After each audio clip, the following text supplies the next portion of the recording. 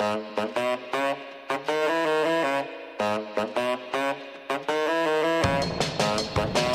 to the Industry.Fashion's In Conversation podcast, where we invite you to tune in to the stories of some of fashion's most inspirational leaders. From the history of their careers to the current priorities for their businesses and advice for their fellow fashion friends, these conversations cover it all. The In Conversation series is staged in proud partnership with Klarna. I'm Loretta Roberts, Editor-in-Chief of the Industry.Fashion. And on this episode of In Conversation, I speak to Sean Dixon, co-founder of Savile Row tailoring brand Richard James. I spoke to Sean when non-essential retail was still under lockdown, and at that point he wasn't sure exactly when his store would reopen, but I'm pleased to say that happened this week. I chatted to Sean about his career in fashion, which began at iconic London boutique Browns, and that's where he met Richard James, who was to later become his business partner. In 1992, the pair joined forces and shook up the Savile Row establishment.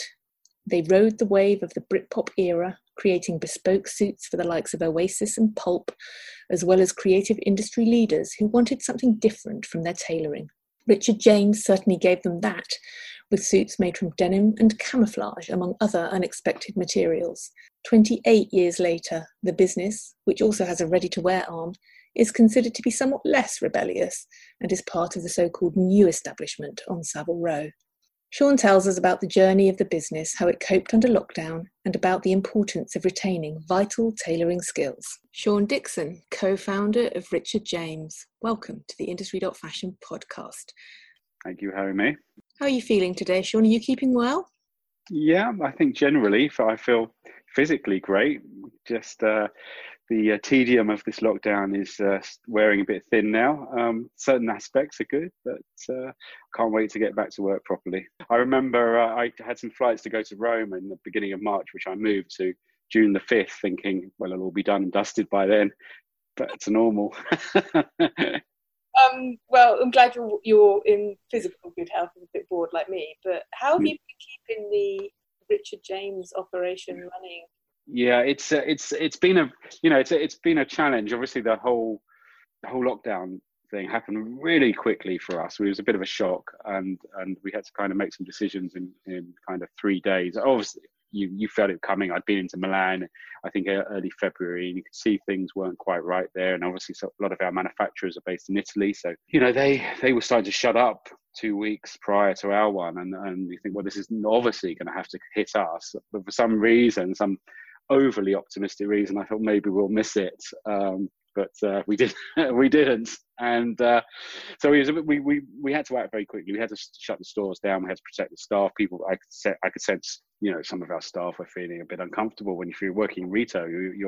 People are coming into the stores, and tailoring is by nature there's quite a personal, there's some closeness involved. So yeah, once we shut down, we realized that e-com was going to be our business from that point on. So everything shifted towards e-com.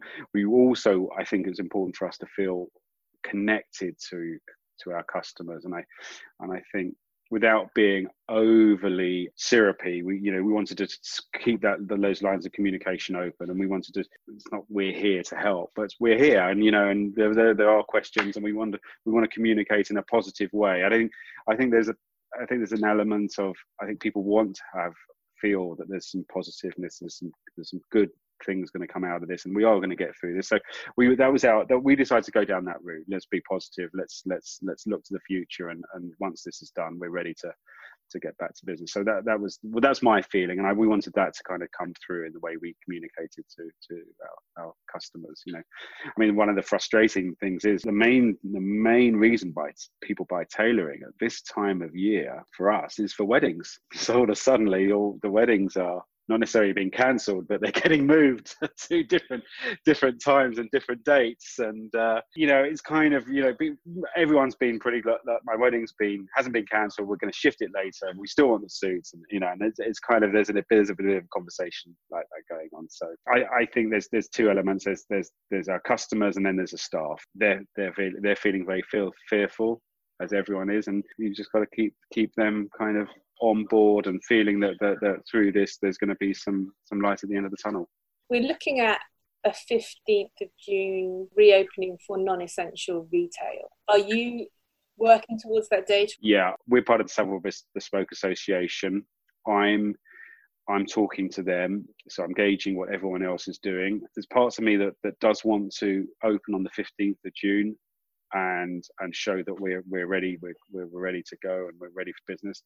At the same time, there's no point doing that if no one else is, if the streets closed. So we're talking about, I think we will have to get people, some, very maybe a skeleton staff in one of the stores, probably the bespoke store, just to start moving through the suits and the tailoring that's been in progress of being made, and start contacting people when they can come in and how we're going to do that. So it's a tricky one. I mean, a lot of the tailors, the bespoke tailors, the houses and so on that just deal with bespoke tailoring, it's very difficult for them because they're being hit in both ways. Yeah, they're not allowed to travel, which is where a lot of their business comes from. They can't travel, and then how do you've got customers coming into the store, you've got to very clearly work out a way of dealing with fitting a suit on somebody, and how do you respect social distancing? I think we're working it out. We do have, luckily we are part of an association, and they are very helpful in that, and we'll get a good idea of what everyone's planning. Just to see some life come back to the market would be a relief, actually. I think so. Yeah, I agree, Liz. I think just actually, I'm in the West End, 2 or 3 days a week, and just seeing some of the coffee shops opening, the kind of takeaway places opening, it's just such a relief. After I was here for the first 2 weeks of being in here, there's literally nothing, and now it just there's life being breathed back in, and you can tell people are using it, people are doing it, people are getting takeaway coffees. Oh, well, the one near me, they opened a Cafe Nero, and I got an iced coffee. It was like, yeah. Yeah. These little things make us feel a little bit better. Yeah, I agree. I think it does make a big difference. I think, it's just you can feel that your life's coming back to some sort of normality. It really is. Let's hope. Yeah. I wanted to go into your backstory because you've got a really interesting one, and on these podcasts we like to learn about the people we're chatting to. I mean, I know it anyway, but our listeners, tell us how you first got into the fashion industry, and what was it that attracted you to fashion? God, yes, it's such a long time ago. I studied business at college, and during that time I was kind of involved, and I was very involved in the nightclub scene in London and going out and enjoying that side of things. And also, when I was at college, the first year or the second year, I can't remember when it was, I had to do a few weeks work experience, and I couldn't really think of where to go, but I was wandering down South Molton Street and saw Browns, the kind of famous designer store. This is kind of 80s when kind of that sort of, it was called designer clothing, the sort of fashion clothing, so I popped in there and said, look, there's any chance I could get some work experience here, and I remember Christopher Tarling, who's the kind of famous buyer of Browns at the time. He was like, yeah, I'm sure we can work that out. Gave me the contact of someone to talk to, and subsequently I got in there and did my work. I remember seeing the lady who handled personnel at the time, and I said, oh look, I'm really looking forward to this. And she said, great. And I said, it'd be great if I could work in the probably the PR office and maybe the buying office, and just doing the help. And she said, yeah, you'll be working in the warehouse.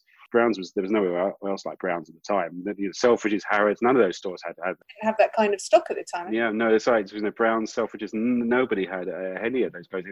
They didn't have the clientele that went with it. It was just a super place to be for that period of time. So I ended up getting a Saturday job. So I'd be Friday nights out, finishing whatever I was doing at 4 o'clock in the morning, whatever club I'd been running or DJing at, and then going to Browns for the rest of the day and managed to get through that.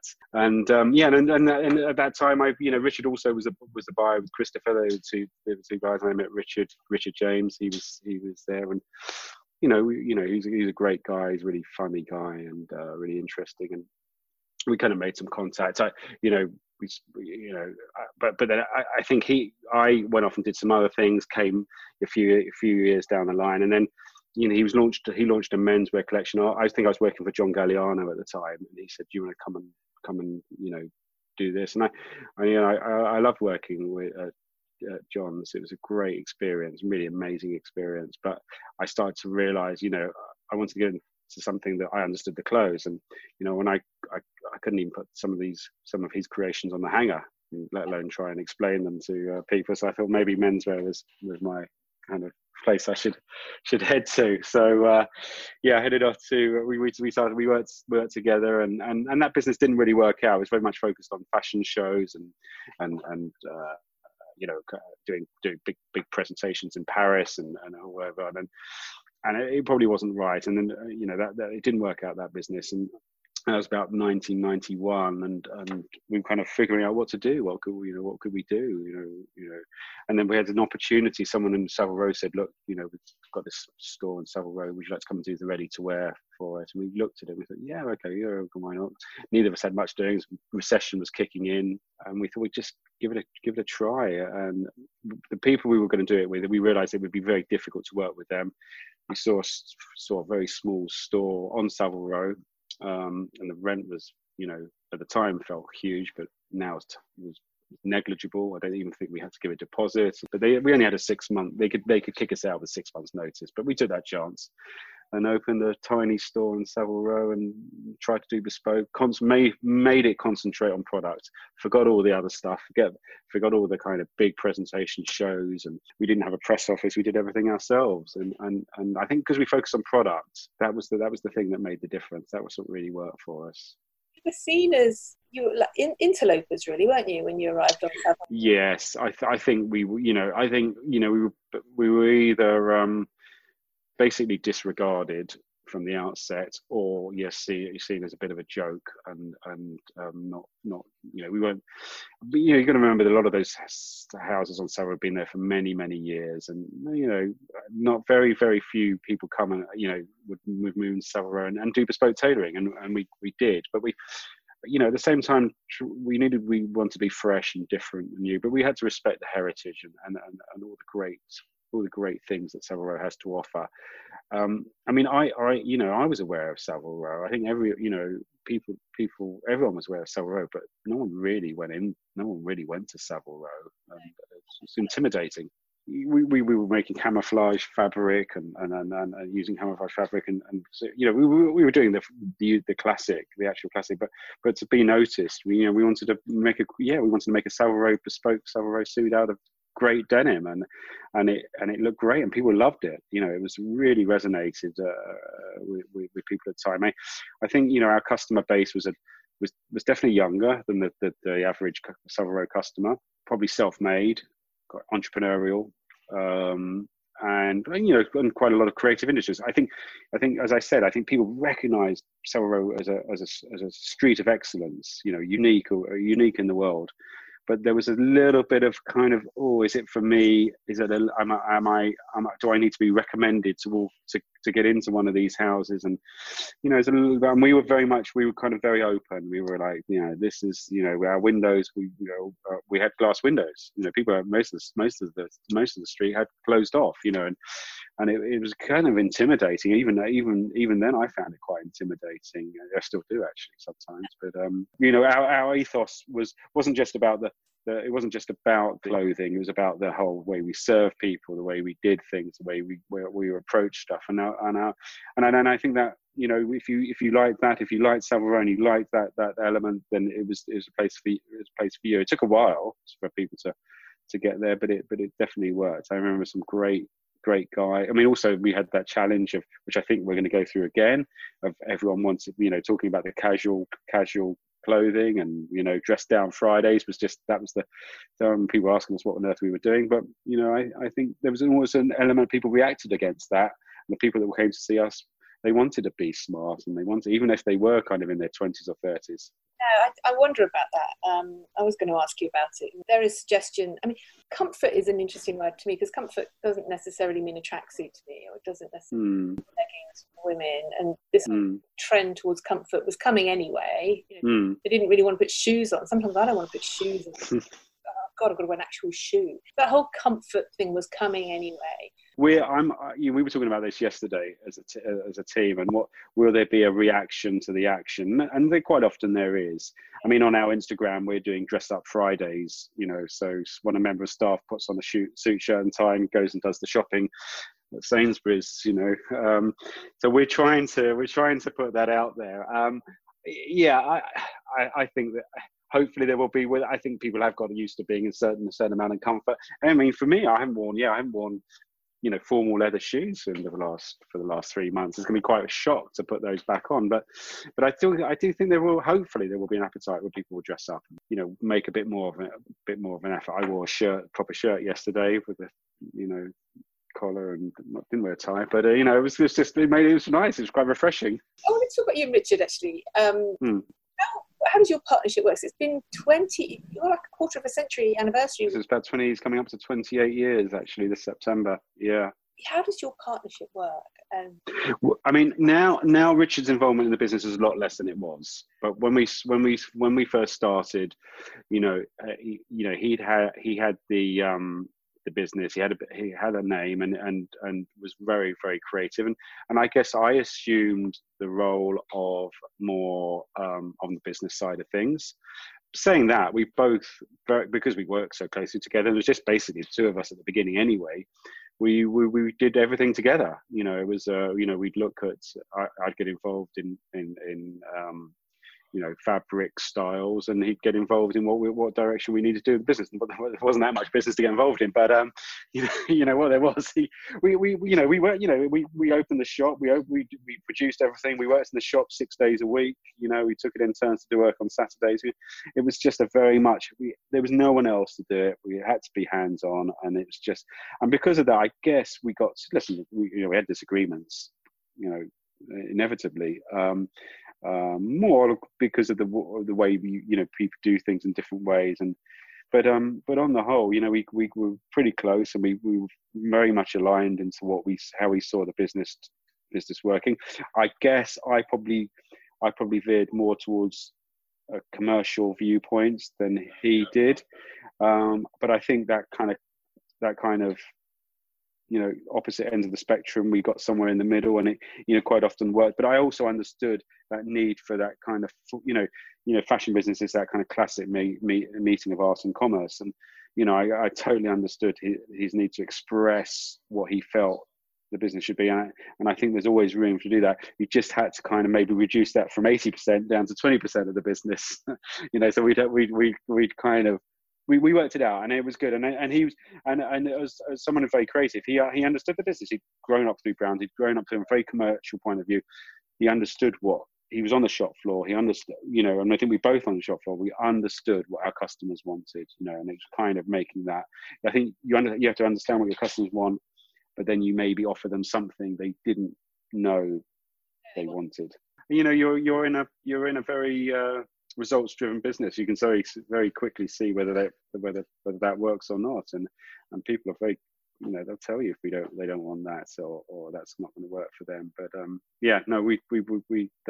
that's basically how it works. And as the business grew, I think we still maintain that kind of level of communication. And even when with more and more people within the business, we could still, I think, that was so great going through the very tough times and quite tricky times. We could shortcut we understood what either person wanted and how it would work and what the business needed to do. It was almost unsaid.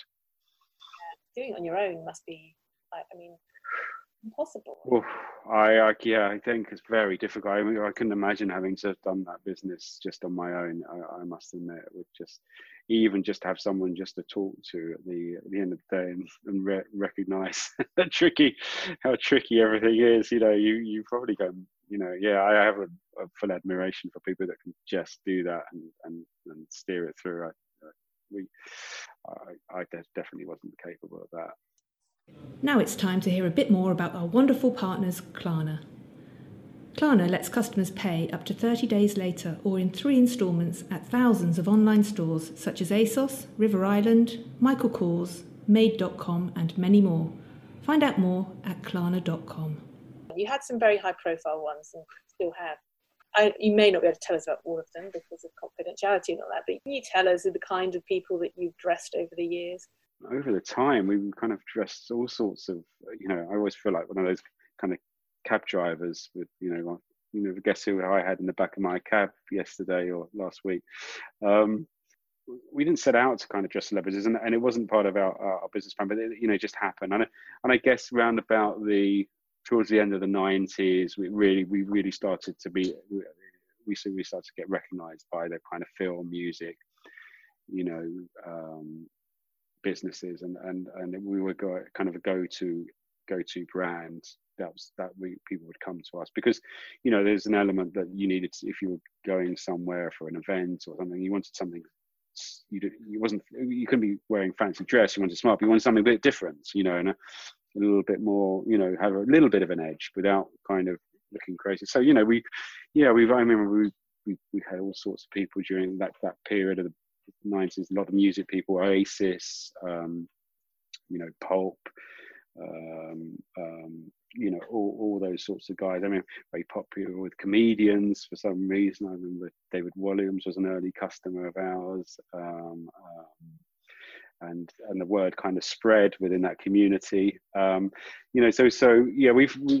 had, and obviously we still do. That still happens. We've still got people coming to see us from the world of film and music, and because that time in the 90s, it was fashion in Britain was part of this whole youthquake, this whole kind of Brit movement, wasn't there? There was new music, new fashion, TV. It was all kind of shaken up by this youth movement, and it was cool to be British. And I was wondering whether you thought, partly because supply chains are going to have to be examined due to this pandemic, and partly because people might be feeling like they wanted to support British brands again, could you see that one of the positive consequences of what we've been through would be that people might, there might be that positive pride in Britain and supporting brands like you and others again? I hope so. Yeah, I hope so.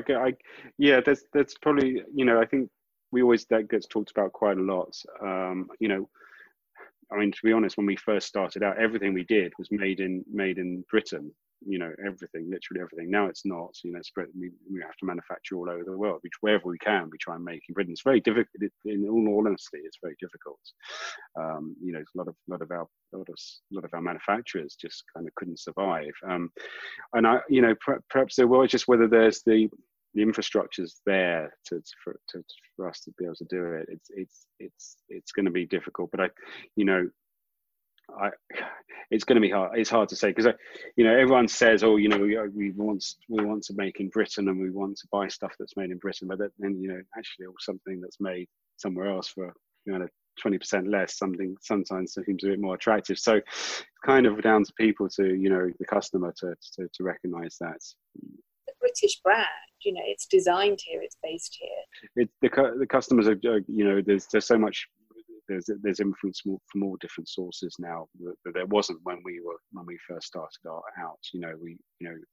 We had recognition through our retail outlets and the press, and that was it, the printed press. Now you can be reached as a consumer by so many other different aspects, and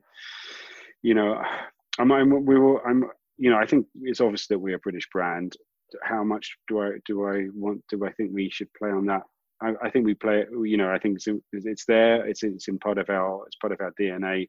I don't want people to buy stuff from us just because it's British. I want them to buy something because it's they like it, they desire it. It's something they feel happy with and content with. An international reputation as well, haven't you? Yeah. We've been in Japan for a long time, about almost 20 years. The US is, we have a store in New York. We sell all over the world. And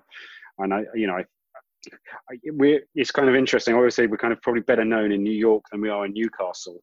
We're an urban brand. We have that kind of urban, metropolitan sense. But of course, we'd like to expand that our fame or infamy. We are quite international. said infamy there. Do you still consider your brand to be somewhat rebellious? Yes, I don't. I don't, unfortunately, anymore. I think we're now called part of the. We're on Savile Row, known as the. I think was it New Establishment, and yeah, we have to. We recognise that. Listen, we always, when we do things, we do like to do them a bit tongue in cheek, absolutely. But I don't think it's how it was back then. I think whatever we did, we could put a yellow jacket in the window on Savile Row and it would kind of cause a bit of outrage. And now that's, we've had all sorts of brands on Savile Row, so I don't think that causes quite the stir it used to. What's your sense then of the fashion industry post-COVID? What do you think the future holds, and then for Savile Row in particular? Yeah, it's probably a scary time for everybody with retail that relies on retail. Talking about Savile Row, I think Savile Row survived for 150 years. So you'd hope and expect that this is something else that it will survive and get through. And we've got to make customers feel confident about coming back into Savile Row. And I think there'll be a lot of support for Savile Row. I think there generally is. I think people recognise it, that it's unique. I think actually what's great is that the landlords on Savile Row realise that they have in their hands something that's quite unique and are willing to support it and help through this really tricky time. So I think there will be it's going to be tough few months, but I think Savile Row will figure it out and we'll get through it. And I don't know, I hesitate to say come out stronger, but come out different. Like you say, I mean, it's been through a few world wars and various so yeah. be defeated by this. Talking from a purely business point of view, so our biggest overheads are probably rents. One of our biggest overheads, rent, business rates, and then staff. What you don't want to do is have to lose lots of staff, so you have to support your rent. And I think that's what, and I think that's what's good about what the landlords are. They've recognised that people. The Savile Row houses, if they get rid of staff, they're going to lose skills that have taken many, many years to develop and protect, and that's what we don't want to do. We really want to protect those jobs because it's very difficult to get them back. It takes years to become a Savile Row cutter. It's interesting the way you put that, because other companies losing workers is tough, but your workers genuinely are skilled. I wanted to ask you, because you are obviously an entrepreneur, set up a business twice, I think, with Richard. Yeah, we won't talk about the first time. But it goes to show, quite often it doesn't work out first time, and you've got to figure out it does. That's good. But yeah. Right now, there's talk that this pandemic will result in new brands coming forward, new ideas, and I really hope that is one of the outcomes.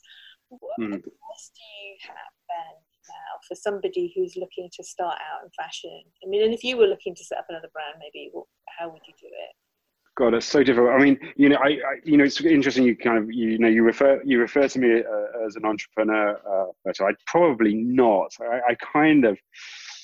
I've kind of got involved in this business, and I've stuck with it for 28 years, and more because I just love it, and it's just I have an emotional kind of investment in it. It's very, and probably if I was a true entrepreneur, I would have sold it, moved on, gone somewhere else, started something else. But anyway, I now doing something else. So what would I do now? Oh, that's such a tricky question. Something I do rack my brains with. I do think tech solutions are important. Yeah. And what worries me looking at a lot of new brands is the tech comes first, and then the product, brand, whatever you want to call it, comes afterwards. I think that's a little bit scary and lacks a little bit of integrity, because you end up fitting a product around great tech solution. I'm old school. That doesn't work for me. I think you've got to come up with the product or what you want people to buy or be interested in first, and then how you deliver that secondly. But I do think there is absolutely a place for the tech, and it is important, obviously, going forward. And it's something I struggle to keep up with. Luckily, I have lots of younger staff members who keep me appraised of how to deal with it. And you just have to take notice of them. And I kind of, maybe my emphasis shifts back a little bit towards what the product is. But the way we used to do things is changing. And if you don't stay relevant, you're going to get left behind. I think the sustainability aspect of the fashion business is going to become more and more important. The great thing about us, if you look at Savile Row, if you take a bespoke suit, for instance, yes, it's horrendously expensive, but in terms of value for money, it's fantastic. It's very, it's very efficient. The natural fibers that are used, and that classic thing, it can last a lifetime. It absolutely can last a lifetime. The ultimate actually sustainable product really in fashion, because you're not making, you have a ready-to-wear business, I obviously understand that. Sure. Side, you're not doing that thing where you're making a load of clothes and hoping someone will buy them. Yeah, it's made specifically for that person. Exactly the amount of fabric that is required is precise. It's measured, a pattern's made, and so I always refer it to as kind of the ultimate sustainable garment. It's just expensive, but if you price that out over years and years of use. On weight. So this is a thing I was thinking about that might be a boon for you, as we've all been around not doing very much. Potentially, you'll get these people coming to you and they can't fit in their suits anymore. Yeah, we'll either be new ones or they'll have to have the old ones altered, which we can do. We'll try and look for that positive. Make the most of it. But it did occur to me that people would have to go and buy some clothes because they can't fit in the ones that they've got. No, I think there will be a bit of that. You're absolutely right, me included. I was speaking from personal experience. Shrunk in the wash, or either that or it was. Yes, exactly. We were with shrunk in the wash, exactly. You're washing a Savile Row suit, but you actually get them dry clean very often, aren't you? You're supposed to. Yeah, I mean, I think you're not, and you're supposed to kind of. Before they were sponged and pressed. That's what it was recommended. You wouldn't dry clean them at all. I mean, if you can keep it down to once a year, that's what we kind of prefer. It's just you will need to press them, and we do that. People that we've had suits, we'll just drop them off and say, "Would you mind just giving this a quick press?" And we do that. Dry cleaning takes a lot of the natural oils that are in the fibers of the fabric, and it just changes the way they feel and the way they last. So. There we are. I've learned something today about why you shouldn't. Yes, exactly. It's good to see you. You're probably one of the last business leaders I saw before lockdown. Actually, yes, no, I saw you exactly. That was such a lovely breakfast as well. I really enjoyed it. Yeah, a nice breakfast and sketch with a few CEOs. And yes, yeah. Oh, the business is tough, isn't it? Oh dear, and then. I know it only got tougher. No, it was a really nice morning. I had some great conversations and met some really interesting people. Yeah, I stayed in contact with a couple of them. It was really good. Yeah, solidarity in this time with your fellow CEOs. But yeah, it's nice to see you looking well. Your hair's longer. Yes, I'll get that. That's the first thing to be sorted out after this. Yeah. I've been talking to you, and it's been just a fascinating insight into your world and to what you've been up to. And hopefully I'll see you again soon. Yes, in real time. And take care of yourself. And thank you very much for your time today, Sean. Thank you. We hope you enjoyed listening to the In Conversation podcast. If ever you want to be there in person, visit our website at theindustry.fashion and sign up for our newsletter to be the first to know about future events. You will also be kept up to date with breaking news, in-depth features, and our data-led consumer studies. Thanks for listening. Thanks again to our partners Klarna, and keep an eye on the website, subscribe, sign up, do whatever it is you do to be sure not to miss the next episode.